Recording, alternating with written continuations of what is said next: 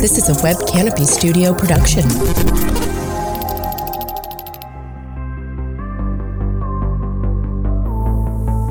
What's up, guys? It's Tim from Web Canopy Studio here.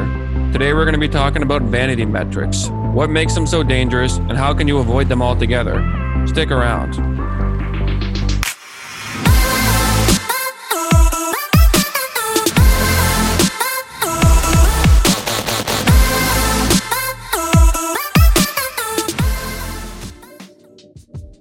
Welcome back to another episode of Under the Canopy. I'm your host, Tim, and we're joined today by Kenny Lang. How are you doing, Kenny?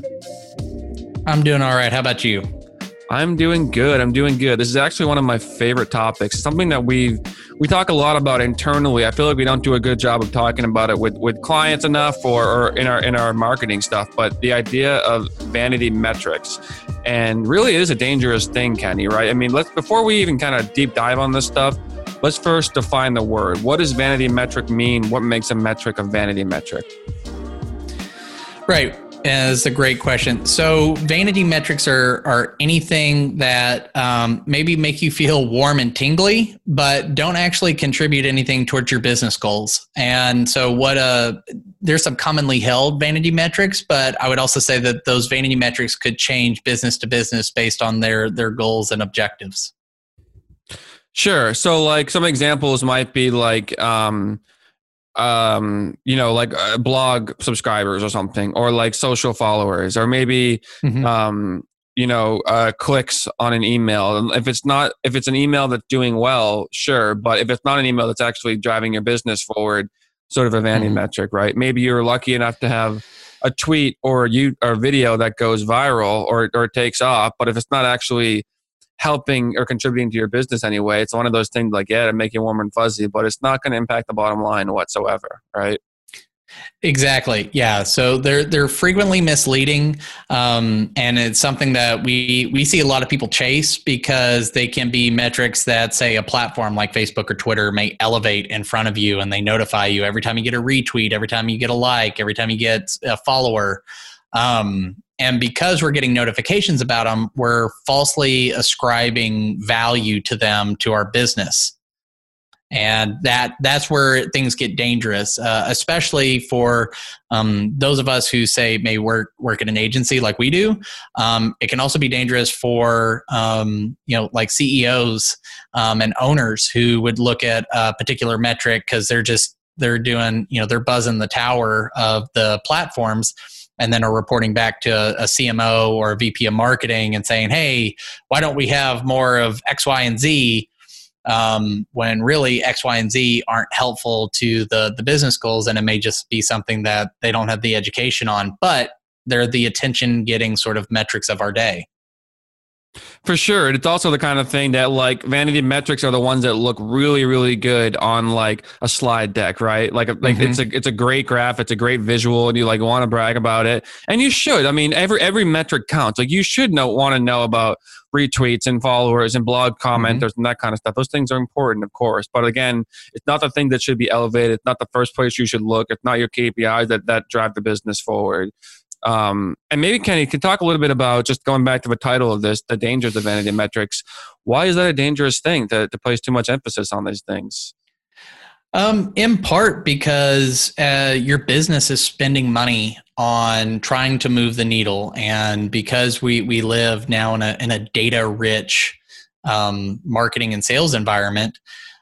We can have numbers for anything and everything, even like weirdly obscure ones, right?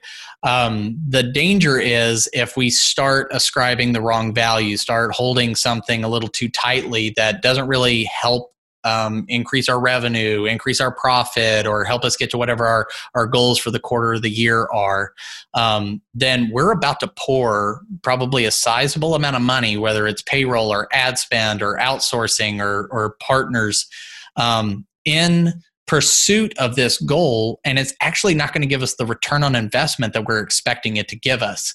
And that's probably one of the biggest dangers that I can see is a loss of investment dollars in your budget because it's not going to come back to you. It's now just going to be an absolute cost. Yeah, and I can say, like, from working on the client facing stuff over the last couple of years is when we're working, like creating a marketing dashboard, for example, like we have the certain things that we like to measure for across all accounts, certain like KPIs and metrics that we can measure successfully the health of a website or the strength of a marketing or content campaign. But I always leave like 20 or 30% of room in that dashboard for the client, because every person's different. Everyone has those pet metrics, right? Everyone has those things that they really like to keep, or that maybe they don't actually care about personally, but they're held accountable for it by their superior, so they need to track that. Like this, hey, I don't really care about this number, but my CEO is watching it carefully, so it's something I need to keep an eye on, for example. So I like keeping those pet metrics, leaving room for that, because of course the clients bring a lot to the table, and I want them to measure what's important to them. But there's usually some coaching involved, because a lot of times that 20 or 30% of the metrics that we're measuring for, that's typically where we see the vanity stuff come in. Like LinkedIn followers, we have one that's one of his like big objectives for Q4. And it's like, okay, we'll work on that, but is that really going to help move your business forward? There's some coaching involved. There's some redirection. And that's one of the things that a good marketing agency will bring to the table is like helping you understand, but also like, hey, the next step that you think you need is probably not the one that's going to be the most impactful for you. Absolutely.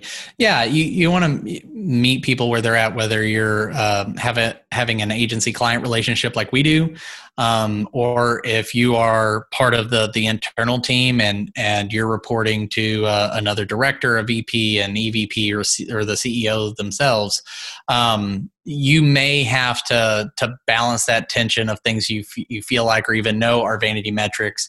But one of the things that you can always use when trying to evaluate KPIs or what the actual metrics are is tie absolutely everything to the outcome, its influence on the outcomes that you are after. Because at the end of the day, our clients and those that are making final decisions like CEOs, COOs, and so forth, they are looking for outcomes and generally are willing to pivot their thinking if they can see how something that they are really pressing in on isn't tied to the outcome that they've stated that they've wanted. And if you can show where, these other metrics, these other measurables actually do allow them insight and predictability. I mean, that's really what we're looking for. Like we're not looking for, the end all be all absolute truth. We're looking for feedback so that we can create predictable pieces of marketing or sales collateral that allow us to move more and more towards those end all, those higher level outcomes and strategies that we have for the company as a whole.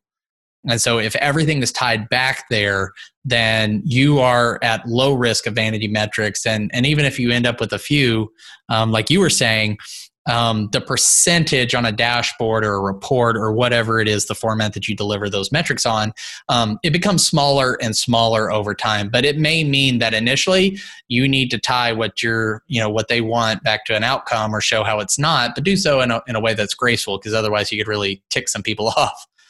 For sure. So if someone's listening to this and they think, oh God, this is definitely me. I have a big dashboard just chock full of vanity metrics, a report every week is full of them. What are some steps they can take, or maybe some ways that they can self-audit to look at whether or not what they're measuring for is indeed a vanity metric? Are there certain like red flags? Are there certain things, indicators that they can kind of be aware of? Yeah, that's a great question. One of the things that I took away in reading some material at DataBox, is one of our partners for data visualization and reporting, is they would talk about the hierarchy of the dashboards or the data boards, as they would call them. And so they would talk about, like, you might have one that's for your board. You might have one that is for CEO and executive leadership.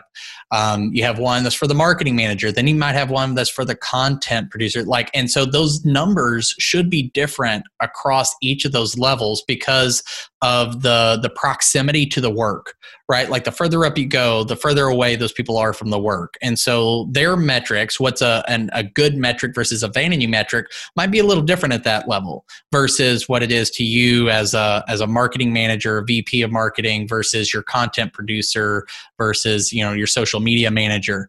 And so I think you have to find the right metrics at the right level based on the work. So if you're doing the right thing that moves this, that moves this, that moves this, kind of a cause and effect relationship. So the other part is I think you should probably limit it to maybe 5 to 7 metrics. I think if you have this dashboard and you've got 15, 17 things just for yourself that you're accountable for, then I think you may be trying to track way too much. Or you just haven't found the right level of abstraction or clarity or definition for your particular place in the organization. And so I encourage people, go more simple. There's probably only a few things that truthfully, if you walked them all the way back, are having that domino effect on everything else to get the outcome you want. Because that's what you're looking to do, is become very good at short-term predictions, both good and bad. Well, that's some great insight, Kenny. And I guess if we can just leave people with this, if they remember nothing from this show, remember just one thing, what do you want that one thing to be? Man, I want like 7 one things.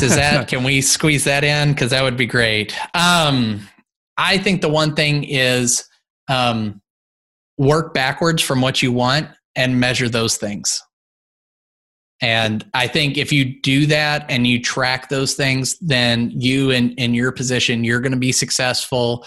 You're going to look great to the people that you want to look great to. You're also going to make anybody you report to look really freaking smart. And at the end of the day, you're also going to help your organization thrive, especially in tough economies and markets that we've been sailing through. And if you were going to tighten up what things you're tracking and leaning on, if ever, I would think now is the time to do it. You heard it here, folks. Well, thank you, Kenny, for joining us. This has been very insightful. My pleasure. Hopefully you'll have me back. Well, we'll talk about that.